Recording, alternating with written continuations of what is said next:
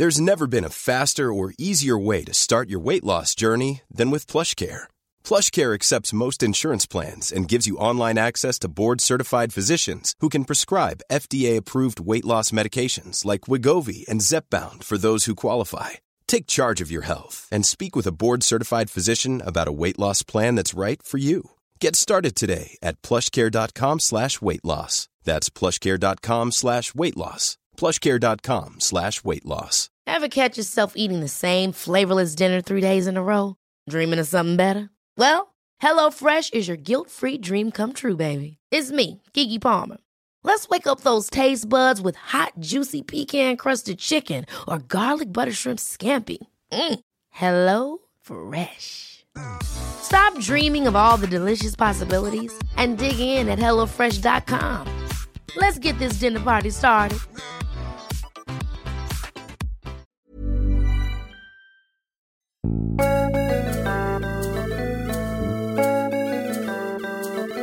Hello and welcome to another episode of Friends with Friends. I'm Pete, this is Dave. Hello. And we are back again with another guest who is going to pick their favourite episode of Friends so we can talk through it, analyse the shit out of it, and shall I say shit out of it? Well, Is yeah, that allowed? 25 seconds in and we've already got bung one of those explicit warnings on the podcast now, Pete. I'm sorry, I'm just such a foul mouth. Yeah.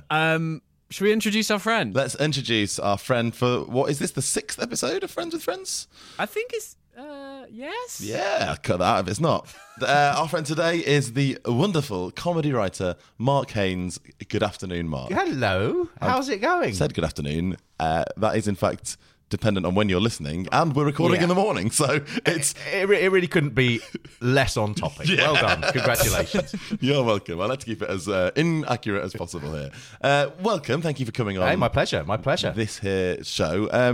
As with everyone, I've just, we go through our phone books and scout the people that we think might have an interest in Friends. I'm fascinated by the ins and outs of how this podcast is put together. Please continue. I think it is worth flagging up in the backstage, behind the scenes stuff that you write sitcoms. Yes, that's absolutely right. That is yeah. literally your job. It so is, yeah. This is probably going to be the most hyper analytical episode of this podcast ever. It could be. I think the other thing is, and obviously we'll get into this, but Friends is a unique sitcom, and that's what's really exciting about it. That's the thing that really makes me just froth with enthusiasm for it. Right. It's unique. There's never been one like it. There probably won't be another one like it again. What do you think are its main points of difference? I think its main points of difference, it came at a point where sitcoms had slightly given up on gags, and this is a really, really gag-heavy sitcom. I don't think it will happen again because the premise is so slight. It's 6 people living in a flat and it's about their lives. I don't think people would make a sitcom like that nowadays. I'll probably be wrong. By the time this goes out, there'll be a really huge one and I'll just sound like such a moron. But it's an oddly unfashionable sitcom. And at the time it was made, it was also quite an unfashionable sitcom. And it came out at a time when everyone was just going, it's a real nadir for the sitcom. You have got Larry Sanders and Seinfeld. They're both on, but they're on really late at night. Not many people are watching them. And it's alternative. It's a whole different style of comedy. It is. And it's when it goes out, when I first saw it, it was on Channel 4, I think at about 9 o'clock on a Friday. And it had Frasier in front of it. And afterwards was Home Improvement. And Home Improvement's one of those sitcoms that just seems so dated now. And with Friends in the middle of those two, I personally hate Frasier. I think it's so awful. Do you? I do. I think it's so wry and so smug. It's like sitting in the worst restaurant and there's a guy behind you talking about his day, and that is Frasier. That's half an hour of that. Just someone sort of going, it's awful. And Friends came along and it's like a bomb. There were these sexy people, which we'd never seen in a sitcom before. No. All of our sitcom people were grotesque and ugly and stupid. And they're sexy. It's all about their love lives. I think also there's a weird thing about things like Monica, who was very sort of, she would have short-term relationships and they weren't judged and things. Previously, in sitcoms, characters like that would be sort of pariahs. They'd be stupid men or they'd be, very one-dimensional female characters. Yeah. And so this seemed like a sitcom that wasn't only the funniest thing out there, it had a real sort of streak of reality in it that we'd never really seen before. There are quite a lot of references throughout particularly the early Friends, about how many people, particularly the women, have dated and how perhaps quickly they've slept with them while they've been dating, and that's there isn't any sort of embarrassment or shame inflicted on them upon that. It's just like, this is what life is like as a young person in a big city. Yeah, and it comes at a time when we're watching it here, sort of 96, 97. We've got that slight sort of new lad and ladette thing going on, and it just chimed perfectly with the times where people could go out and have relationships, and their friends wouldn't sit there and go, "Oh my God, you're going to get a name around town." They'd just go, "What was his house like?" It was such a refreshing change, and it's hard to remember. What is it? 20 years on, just how sort of revolutionary that really was. It was a revolution. The other thing that's really revolutionary is the coffee shop, which when we first started watching it, we didn't have coffee shops. And that I remember seeing a stand-up do 20 minutes about what is a coffee shop. And everybody laughing. And he had a big thing about, what, so you just go and sit down and have a coffee? And everyone was going, oh, this is absolutely hilarious. He's saying what we're all thinking. What's really funny is, if you watch it, they're in a coffee shop, and these are like the first ones that came to Britain, where the coffee they're drinking is like out of cereal bowls. It's too much coffee. And when they first brought them in here, I remember having a coffee, and the cup was the size of my head. And you were like, this is good living. This is living the dream.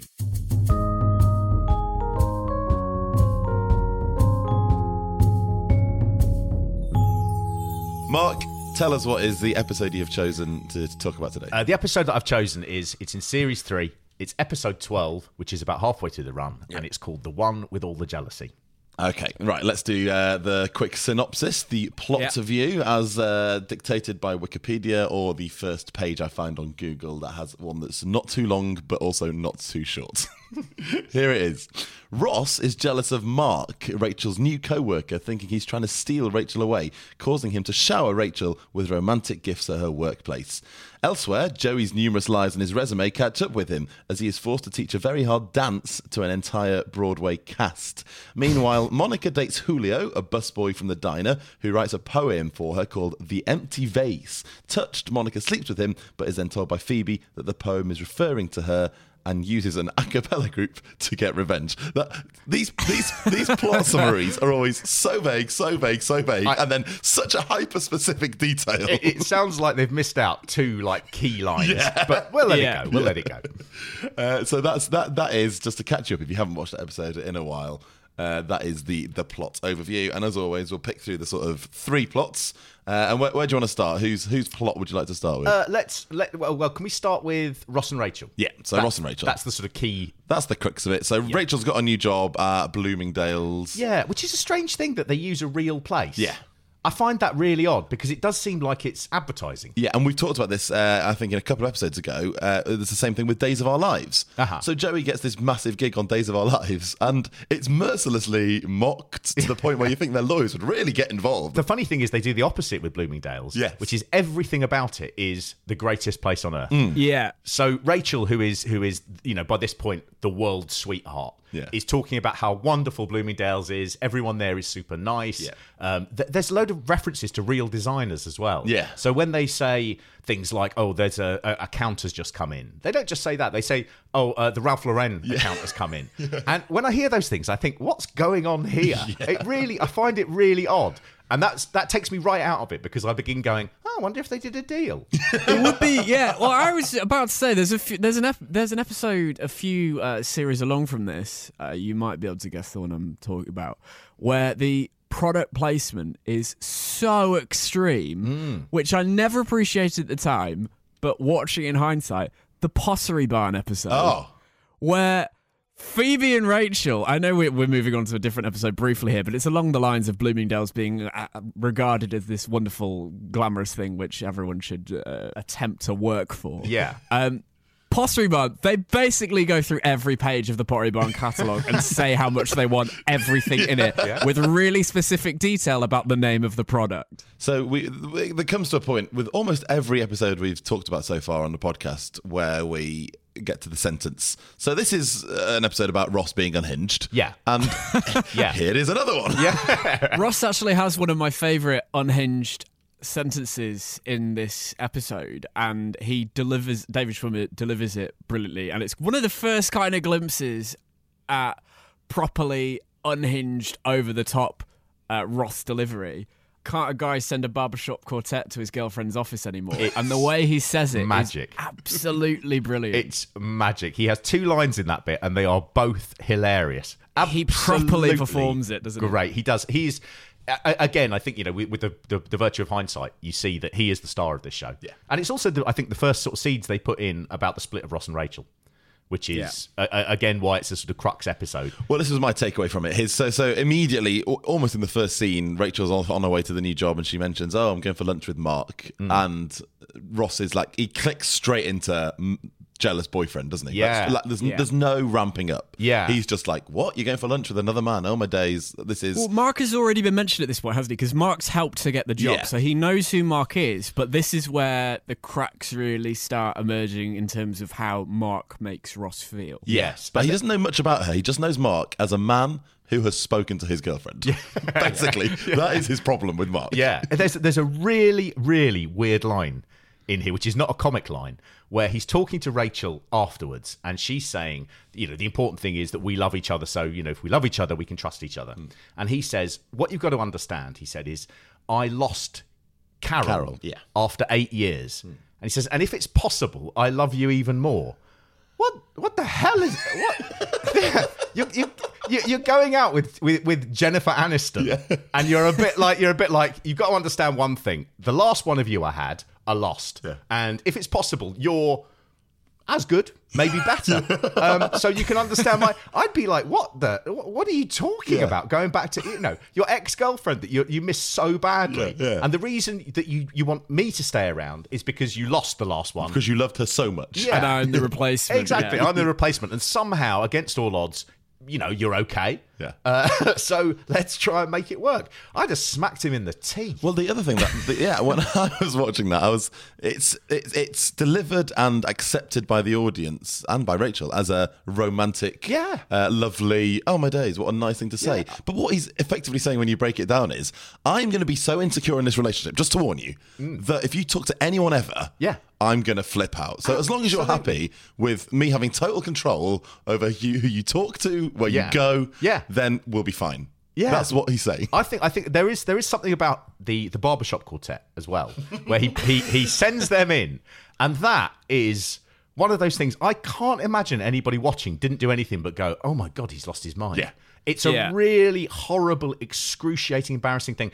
The only time I've ever seen things like that happen is where I've been working at jobs, and exactly the same scenario. There's been a person who's come from another job in another city, and their partner has made these mental big gestures. And in every single case, they've been over within 2 days of that big gesture being made. Yeah. It's a weird thing where it's played for sort of romance, and he says it's romance. It's demented. Yeah. It's really horrible. Yeah. It's also the tipping point. The barbershop is understandably the tipping point for Rachel, because she and Mark are actually having a conversation before the barbershop quartet arrive and she kind of brushes it off and says, oh, he's just being romantic. And she's obviously a bit uncomfortable because she's surrounded by all these teddies and flowers and everything. But once the barbershop quartet turn up, she's like, no, this is really controlling. I don't like it. Yeah. And that's where the tension really starts to rise, isn't it? I like as well the fact that the end is Monica using the barbershop quartet as well, which makes me think that this is a real Geller thing. They've got a barbershop, a family barbershop that they use.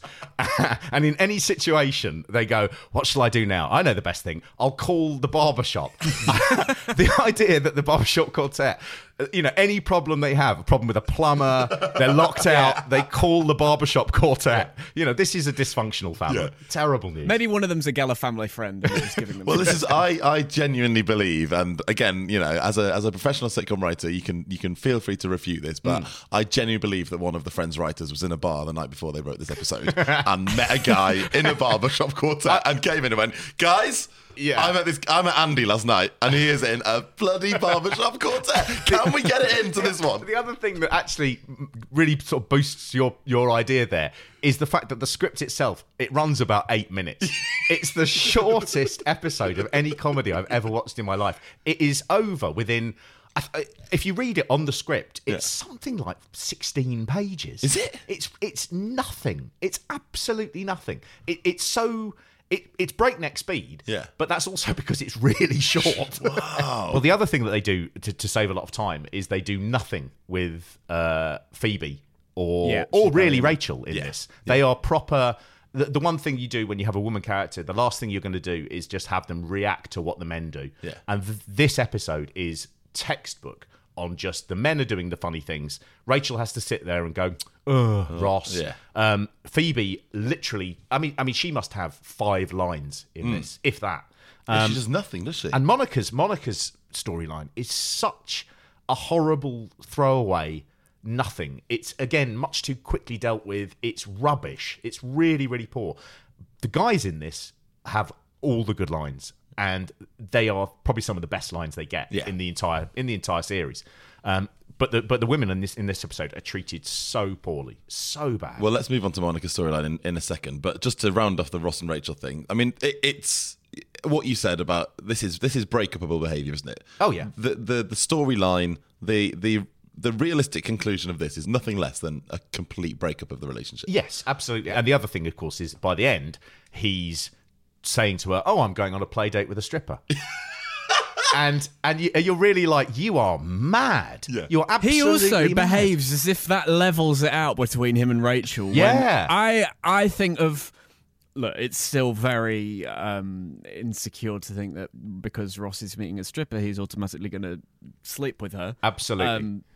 But compared to Ross, Rachel is still behaving pretty normally. Yeah. And he's like, oh, we're even now. And he has this horrible sort of smug, sly look of, oh, you feel that jealousy as well. It's like, not the same thing, Ross. Not the same thing. You are still mental.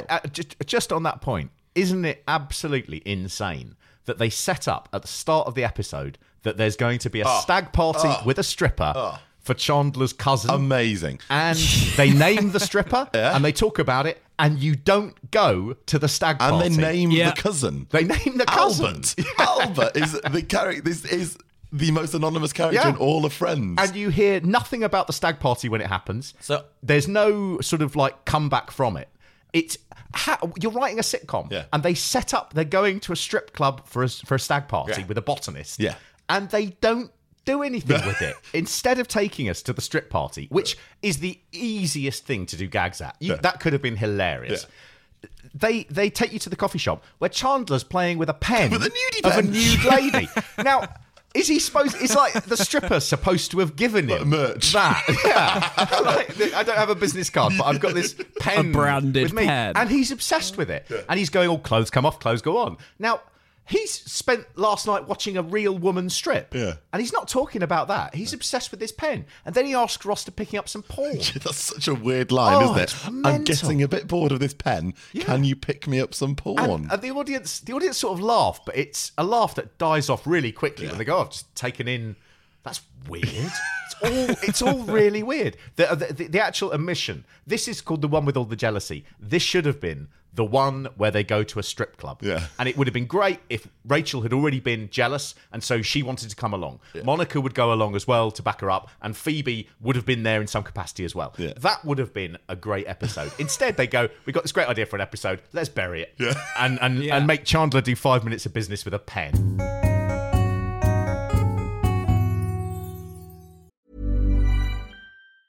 Hiring for your small business? If you're not looking for professionals on LinkedIn, you're looking in the wrong place. That's like looking for your car keys in a fish tank. LinkedIn helps you hire professionals you can't find anywhere else, even those who aren't actively searching for a new job but might be open to the perfect role. In a given month, over 70% of LinkedIn users don't even visit other leading job sites. So start looking in the right place. With LinkedIn, you can hire professionals like a professional. Post your free job on linkedin.com/achieve today. Hold up. What was that? Boring. No flavor. That was as bad as those leftovers you ate all week. Keke Palmer here, and it's time to say hello to something fresh and guilt-free. Hello Fresh. Jazz up dinner with pecan-crusted chicken or garlic butter shrimp scampi. Now that's music to my mouth. Hello Fresh. Let's get this dinner party started. Discover all the delicious possibilities at HelloFresh.com. Traffic jams, tailgating, pile-ups. Ugh, the joys of driving. How could it get worse? The federal government wants to have a say in what you drive. That's right. The Biden administration's EPA is pushing mandates that would ban 2 out of every 3 vehicles on the road today. Don't let Washington become your backseat driver. Protect the freedom of driving your way. Visit EnergyCitizens.org. Paid for by the American Petroleum Institute. All right, let's move on to Monica then. Monica and Julio, the empty vase, the diner. Yeah. I'd just like to flag up the first Anglo-American pronunciation problem that we always... we had one recently, didn't we, Pete? Which was flan and flon. And Flan, yeah. I think there's basically one in every episode. Yeah, there's one where you go, that's not how you say the word. Barbados. Barbados. That can literally F off. They don't get to choose how you pronounce a country's name, surely. It's Barbados. People in Barbados would say it's Barbados. Yeah. You know. Oh, right, Barbados. No.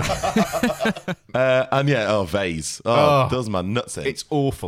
That is an awful bit. It's just so excruciating. The guy himself, who is a busboy, who is also a poet, he is supposed to be pretentious, but he does pretentious things, but doesn't look or sound pretentious. Correct. He just looks like a dude. Yeah. That seems like, again, a misstep. But they have this really, really sort of rushed relationship where she talks to him for 3 minutes. She then, we're in back at the house, and she says, "Oh yes, we fooled around last night, and he wrote me a poem." Yeah. And then the next time we see him, it's so cheesy. He's in the cafe with his arm up on the wall with another waitress, and she sends in the Barbershop Quartet because she's not mad, and she humiliates him in front of the diners and things. Couple of things on this. She has a big bit where in the Barbershop Quartet they say, "You think you're great, but you're working in a diner." Yeah. Well, so's Monica. So self-burn. Well done. Yeah. So is everybody witnessing that basically. The other thing is, if you're working in a diner, don't waste a load of money on a Barbershop Quartet, because all that's going to happen is the manager will say, "Who got this Barbershop Quartet in here?" Yeah. And she'll have to go, "It was me, ha ha ha," and he'll go, "Right, you're fired." Yeah. You've lost your mind. We also don't really see much of this diner. I mean, obviously, Monica's route out of the diner eventually is meeting Pete there, because he's a customer, isn't he? A multi-millionaire for some reason eating in a themed diner. But there's the episode where she burns her boob, doesn't she? And also when she first performs that dance in front of the other friends and they're laughing at how terrible her job is. Yeah. But there's this blonde woman at the start who, it's apparent, has a bit of a friendship with Monica because she encourages Monica to chat to Julio, who Monica seemingly has been lusting after for ages, but we've not heard about it. That's right. And she said the woman also says, "If you don't go for him, I will." Yeah. Yeah. I mean, she's got a bit of backstory there that we've never seen, and why? I mean, this guy is awful. He is. He's like immediately a prick, isn't he? They also make Monica look quite dim in this episode as well, because she is incapable of seeing what this poem says about her, but Chandler and Phoebe notice it. Well, Phoebe originally, but Chandler gets it pretty quickly. Yeah. We're led to believe that this is just all going over Monica's head. Yeah. And the only other person whose head it goes over is Joey. We talk about this a lot, about how when you rewatch episodes, you just notice the insanity of some of the situations. And we've briefly touched on this. And I always like to, this one's a specific for me. I like to imagine a conversation Monica originally had with the friends after she first kisses Julio. Yeah. And they go, "Oh, what happened?" And she, in some form, will have to dress up as an acceptable story that she found a book of poetry. He told her he was a poet. He then touched my lip and said, "I'd like to write a poem about this." Yeah. So I kissed him. Yeah. I mean... And the stinky lines they go out with on a lot of these scenes. So he touches her lip and he kisses her. Yeah. And she says, well, it didn't rhyme, but I like it. Yeah. And it's like, Jesus Christ. This is the sort of thing that, if my dad got off with someone, that's never going to happen. But if he got off with someone, I could imagine them kissing him and him pulling back and going, "Well, it didn't rhyme, but I liked it." It's so awful. A lot of the time they find it difficult to come out of of the scenes on a good gag, and so they just go, just put something it doesn't quite make sense in. Yeah. It'll be fine, and the audience go with it. Oh yeah, all you have to do is put a perky drum beat in, Yeah. and a big canned and it laughter, carries it, yeah. and nothing happens at the end of all these scenes. They sort of go, The well, audience and are being then given- there's a dog. The audience being given musical cues. Yeah. You know, at the point where everyone sort of screws up their face and goes, oh, the audience go, oh, this is the. You know, there's the opening is also really bad at that. There's Rachel comes out and she says, "Have you seen my shoes?" or something. Yeah. She's wearing a towel, and Chandler says, "No one's going to be looking at your shoes when you're in a towel dress." Yeah. And the audience really laugh, and you take it for granted. You go, oh, "That's a joke." Yeah. But then you listen back to it and go, "Oof, not that great a joke." You know? There are a few moments where I think some of Chandler's, in inverted commas, funny lines, in retrospect, you just want to be like, just fuck off. Like, stop being Chandler. Yeah. But they do, admittedly, the other friends do kind of recognise that, don't they? Like, oh, there's Chandler. I wonder if he can go a day without making a joke. In the bit here where they're reading the poem, he's really good. He's got a couple of zingers, and he really Chandlers it up, Yeah. and it's really, really good. Yeah. You can notice as well he's starting to get thin in this series, which again is the Hollywood thing. Yeah. And there's the number one rule of comedy is when Chandler's thin, he's not funny. Yeah. That's the first thing they teach you at comedy school. And the thinner he gets, the less funny he is. And in this, he's still really good, but I think it's the last time he's really, really good. He begins to sort of waste away after that. There's an episode that I'm sure we'll come on to at some point. Well, we have to, given the premise of this podcast that we've set up. We've got 240 episodes of this shit. When they do the New Year's resolutions, and they all go around and basically suggest what their friends can give up. And this is, like you say, Pete, like they all go, "Oh, Chandler, you can stop making sarcastic jokes about everyone." Yeah. And that's really the only New Year's resolution in that entire episode that you go, "Oh yeah, that is a character trait." They sort of then just have to invent weird stuff Yeah. like, "Oh, Rachel, you should stop gossiping." And it's like, she's never really done that, has she? Yeah. And then they all It is just a distinctive and recognisable thing about Chandler's character, but when you watch, it's that opening scene, I think it's before even the titles in this episode, he does keep delivering these lines and you just want him to shut up and go to work. Yeah. Before we move on to Joey's storyline, I would just like to say, in defense of Julio, there's one thing. He's an awful prick from moment one. One of the worst characters / men that's potentially ever existed. But on the plus side, he does pronounce vase correctly. Does he? Yeah. I didn't even notice when she that. confronts him and goes, so I'm an empty vase, he immediately, almost as if to go, "You're doing this wrong." He goes, "The empty vase isn't about you." And I was like, yes, thank you, Julio. I like to think of Julio, the person playing Julio, being like, "Why does she keep saying it that way? I'm going to say it the right way." He must have a really weird thing as well, where people say to him, "So, oh, you're an actor, are you? That's very interesting. So what would I have seen you in?" And he goes, "Oh, I've been in Friends," and they'd go, "Yeah, bullshit." And he has about, again, 4 lines. That must have been such an exciting job to book. You would be over the moon. Yeah.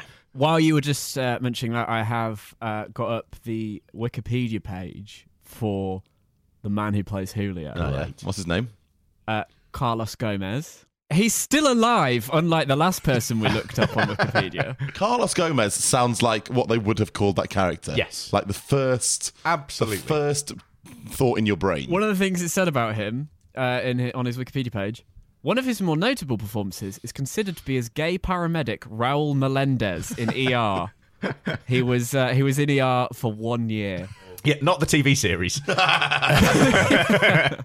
Things took a real serious downswing. Yeah, he's not. His CV, his IMDb is not great reading. Well, I mean, he's been in the biggest sitcom of all time. So, Yeah, who's that'll the mug? do. Is it him or us? It's us. It's I tell you what, he was in The Heights, the Lin-Manuel Miranda breakout Broadway musical. Really? That's interesting. It's not particularly funny or fascinating, but it's interesting. He's still knocking about then. I think we'll probably have to come out on the bit where I say it's us. That seems to me the best edit point.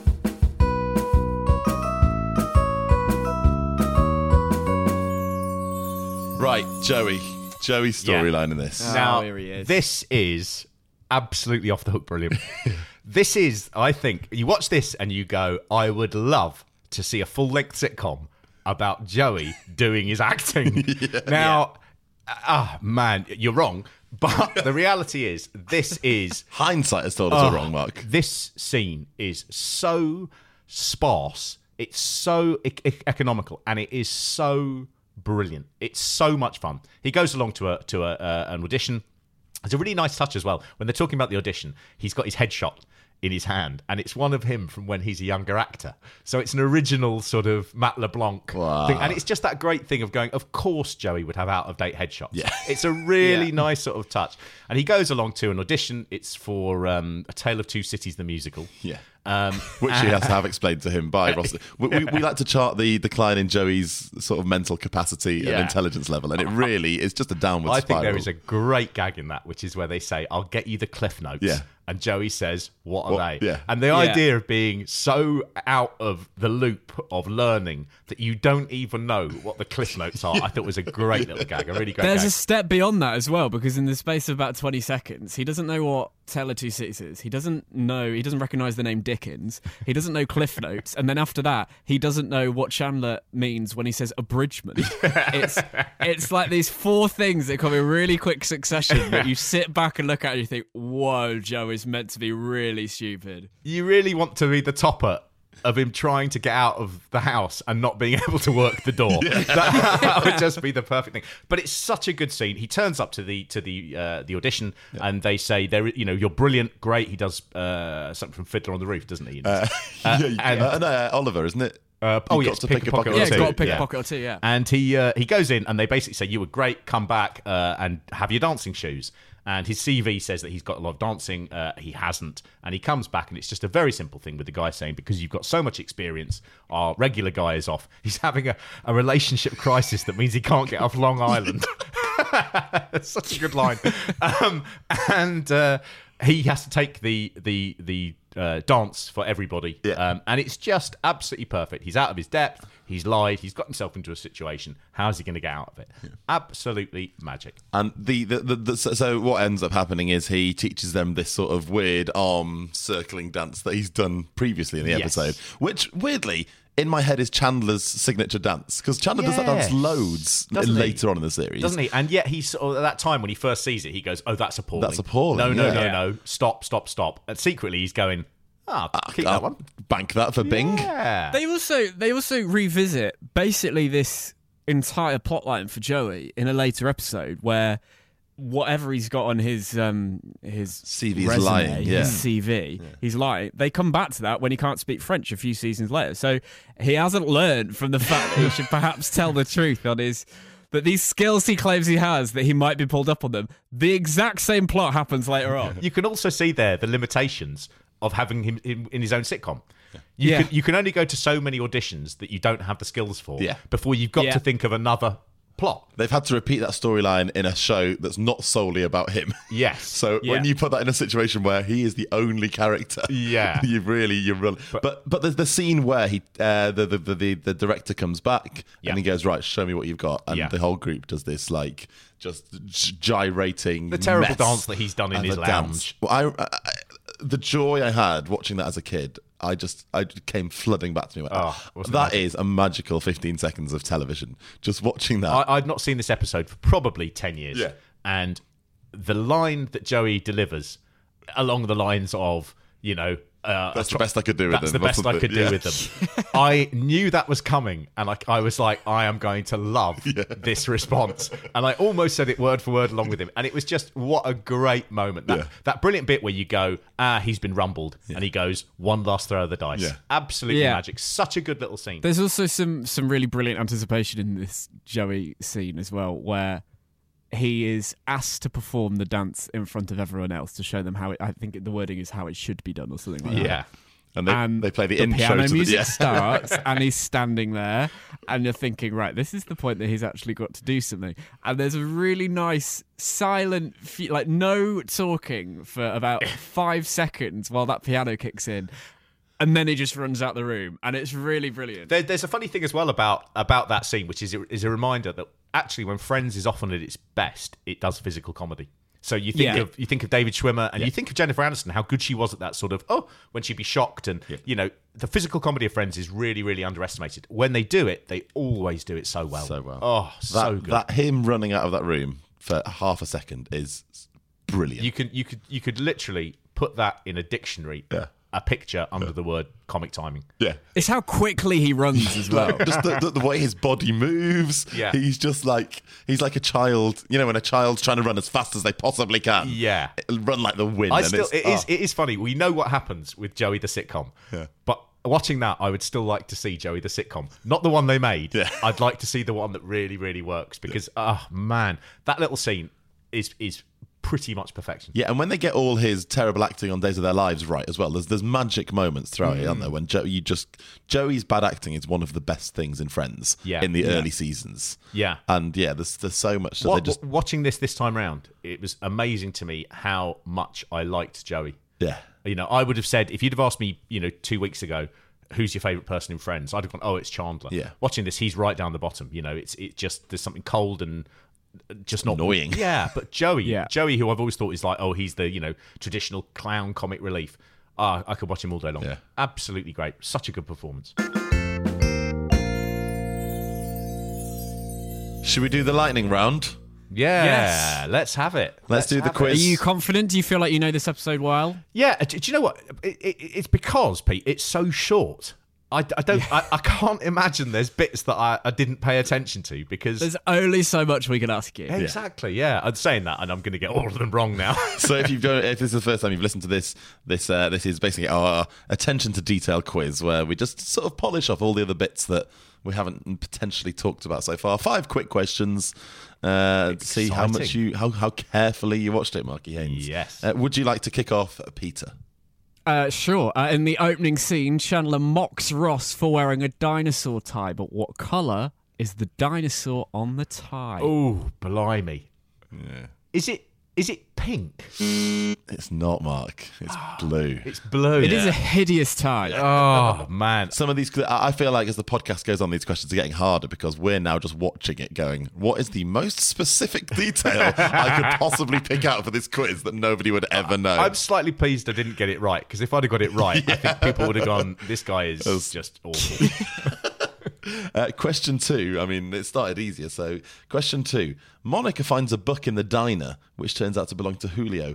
What is the book? I think it's Baudelaire's Flowers of the Dust. Flowers of Evil. Oh, you're close. Flowers of Evil. So Flowers close. of Evil. We're going to give you that one. That is fine. But a Baudelaire book of poetry would have sufficed. Yeah, a real shorthand as well for going pretentious. Oh, amazing, isn't it? And someone's clearly just Googled. Find me some foreign poetry that sounds really... Just Baudelaire? Yeah, I just spell that. Right, it's in the script. Yeah, Go. I do like the bit where he goes, it's not a very good translation. Yeah. I thought that was, zing. Yeah. Sweet. Chandler is tasked with finding a stripper for his cousin Albert's bachelor party. What is the name of the stripper he books? Crystal Chandelier. Miss Crystal Chandelier. And Joey has that wonderful line afterwards as well about, she was always going to be a stripper if her parents called her And that. I honestly think that is the first appearance of that joke where you joke about strippers' names. I think, again, time is not good for Friends because it was such a game changer At the time. that we sort of go, that's a bit hackneyed. Yeah. That was an original joke in the script. It wouldn't have got in if it wasn't original. And that whole thing about, a stripper name and saying, well, of course she's a stripper because, what did her parents name her that? What did they expect? That all comes from this episode. That is a key... obvious joke now. Question 4. Gunther only has one line in this episode. Can you tell me what that line is? They're in Central Perk. Yeah. Rachel is talking about breaking up or something. It's or the bit we talked rebounds. about where Ross says, I'm scared someone else is going to and he says, take you away from me. I pray that it's me. Yeah. Let it be me. Let it I'll be give me. you that. Close. You can have that. It's that thing about when Ross is saying, I cannot physically believe another man won't sweep you off the feet. Gunther is interesting. When I first started working in TV, it was about 1998, and Friends had really taken off by that point. I think it helped as well with the launch of Heat magazine, and so you saw them everywhere. Yeah. And there was a promotional tour, and I presume it was something like the first video box set of the first season, and the company brought over Gunther as the sort of face of Friends, and the scramble in British TV to get Gunther on your TV. I have a vague recollection that he was on something like Jonathan Ross, and he was totally sort of like, oh, wow, I don't really belong here. And he sort of didn't. I mean, it was a weird booking. His arrival in Britain was on the local news. This is on the local London news. Gunther touches down in Heathrow. That's how starved we were for celebrities in the pre-Ed Sheeran era. Is Gunther... I'm trying to think of occasions when Gunther is seen outside the context of the coffee house. I can think of him at one of their flat parties. I think he appears at Joey and Chandler's. And he also appears, doesn't he, when he buys that hairless cat. Yeah, from Rachel. Did they ever do an episode where sort of Rachel or Monica go on a date with Gunther? That seems like an obvious thing. No, I don't think Gunther ever featured. I don't think he was ever graduated to sort of any sort of substantial character. I think he was always just a bit, because he was originally just an extra, wasn't he? Yes. So the story goes, and this probably someone will correct me if this is wrong, but I believe Gunther was just a coffee shop extra. And there was a point in the pilot, or maybe episode 2, where one of the extras needed to make a coffee with the proper barista machine, the proper coffee machine.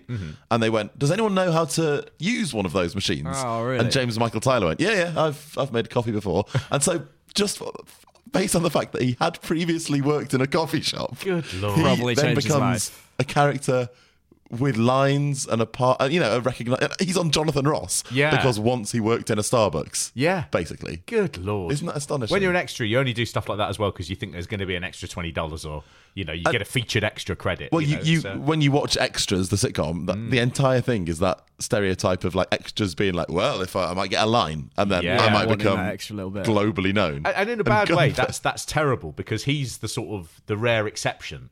Extras do not make the jump over. But he is the one that every extra goes, if Gunther can do it. Yeah. He's ruined so many lives. Question 5, Pete. Final question. Where are Ross and the stripper taking their kids on the play dates? Is it a gymboree? Yeah, I wrote this question because I don't know what a gymboree is. I think it's another product placement, isn't it? Is it? I think they're Is it a probably. brand? I presume so. I am now Googling. You're right. It's a retail company. You see, you wouldn't be able to say I'm going somewhere with a stripper if you hadn't have cleared that. No. Because if you were Gymboree, you'd be like, the last thing the we kids' want to brand. be... Yeah, you don't associate it with that. I quote, high quality baby clothes, toddler clothing and kids apparel. Well, they're not going to say average quality, are they? Yeah. So what's the class then? Yeah. What's a gymboree class? Like, I'm going to a Topshop class. What's that? I suppose... Well, I don't know. Do you reckon that's something different? Is Gymboree... hang on. Gymboree classes. Find a Gymboree class near you. Yeah, okay. So it might be a coincidence that the brand is called the same thing.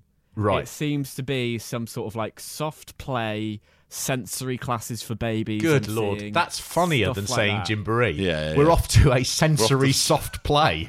I'd have that all day long. That's far funnier. Mark, thanks so much. Hey, my pleasure. Thanks, Mark. Thank you, Pete. That is it. That is the end of this episode of Friends with Friends. We shall be back next week with another friend and another episode, and the details of that will appear at the end of this music. Bye. Keep friendsing with friends. You can have that.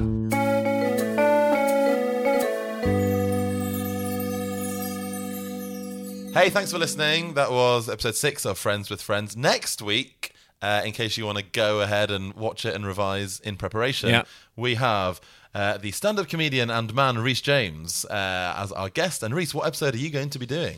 I'll be doing the one where Joey loses his insurance. The one where Joey loses his insurance. Season 6, episode 4, I believe, but you can probably Google that yourself.